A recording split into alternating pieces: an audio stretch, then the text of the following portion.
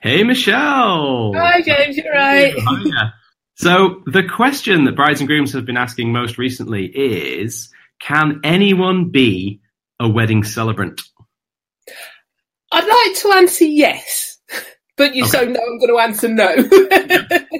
You've got to be a certain kind of person to be a celebrant. You've got to love people for a start.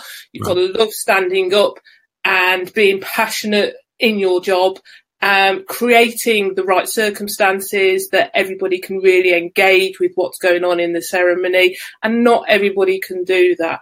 I've found, myself included, that a lot of people who have become, especially wedding celebrants, have a service background. I'm a retired police officer, but you get people that have been nurses, teachers, public service kind of thing, because we are used to dealing with people, and we are used to standing up in front of a crowd and controlling a crowd, be it school kids or be it a rowdy lot at a football match.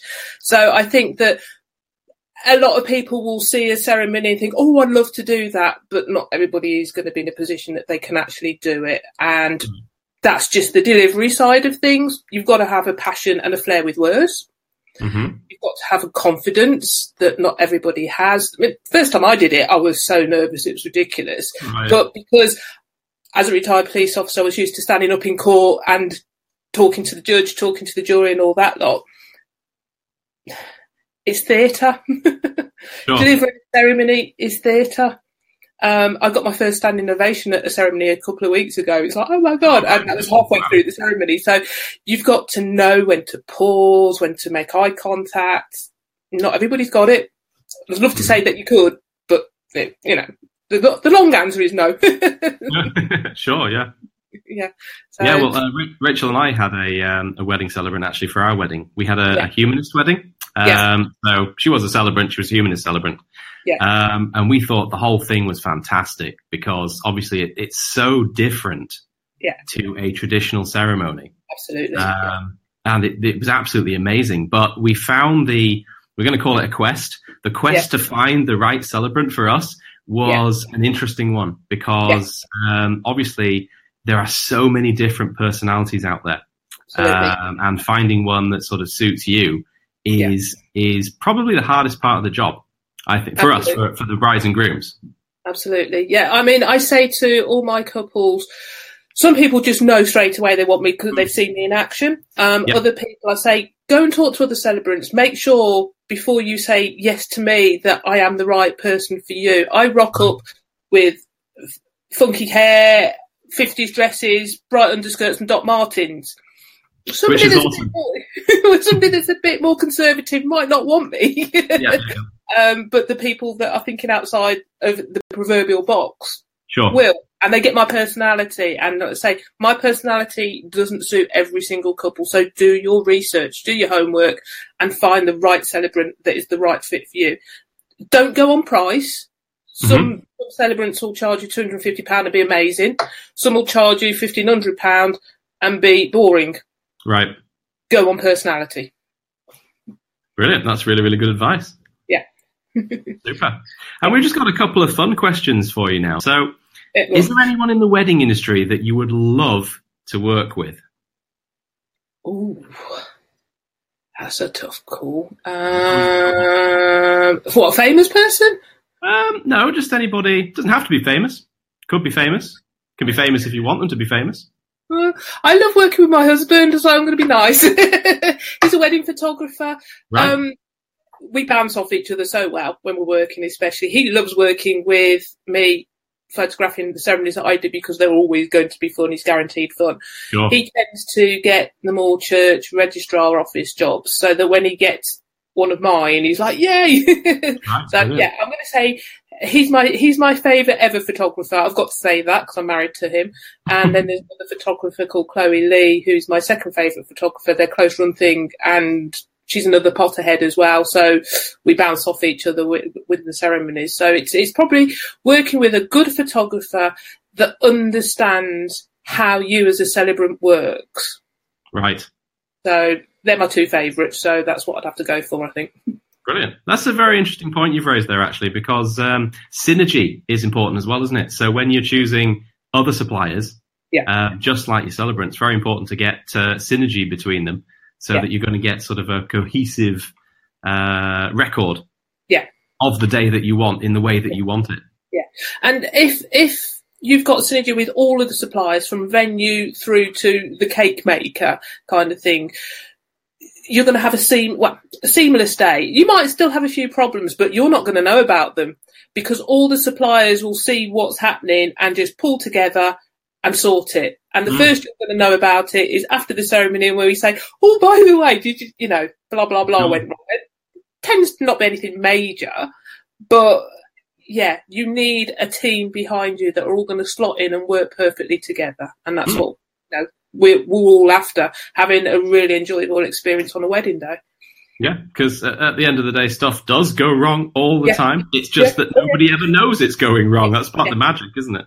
Yeah, absolutely. Yeah, and I say that it's our job to make sure that it's all covered up for them. Brilliant. And that actually leads me on very nicely to my second question, which was actually, have you ever had a surprise at a wedding which you've had to get creative in order to manage it?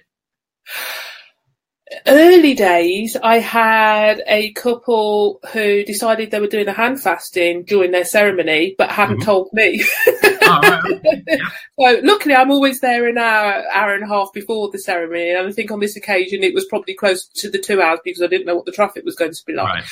And then they suddenly handed me their hand fasting cords and went, what are these for? At least they had a cord. Yeah, and they said, we're doing a hand fasting. Are you? You didn't tell me. So I spent the next time, give me paper, give me pen. Right. The next half an hour just like, right. And nobody else would have known that it wasn't there to start off with.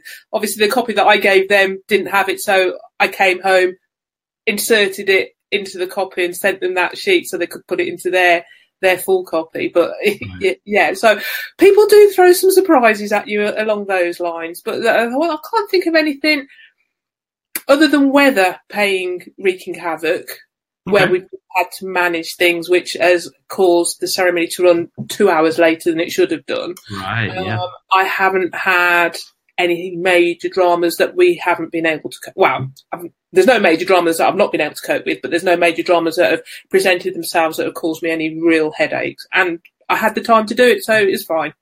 Brilliant. So in a hand fasting example then, is that tradition?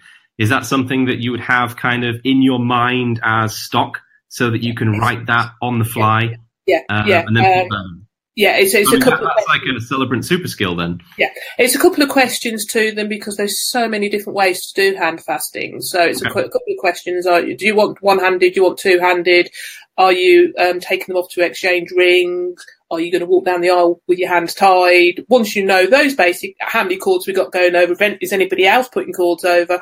Once you've got your basic questions, you can do it on the fly. Right, brilliant. Yeah. Because there'll be a lot, just rattling that list off there'll be a lot of things that people haven't thought about. They think, we want to do hand fasting, but they haven't thought about, the logistics of it or who's involved or...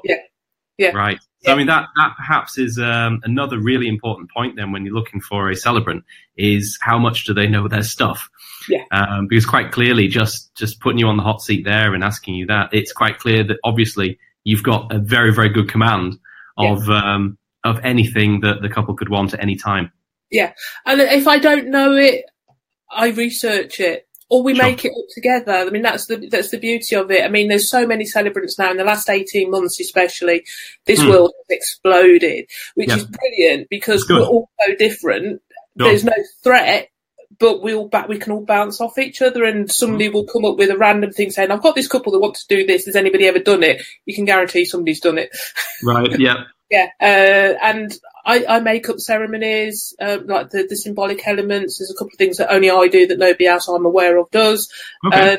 It's nice to be able to offer couples these different things. And I say, if you've got an idea of a symbolic element that might be something cultural from around the world, let's explore it. Let's create something. If it's not something that's already there. So yeah, you've got to be willing to do your research, and you've got to be open-minded. That's the big thing. Be open-minded to what your couples want. Oh, that's fantastic. Yeah.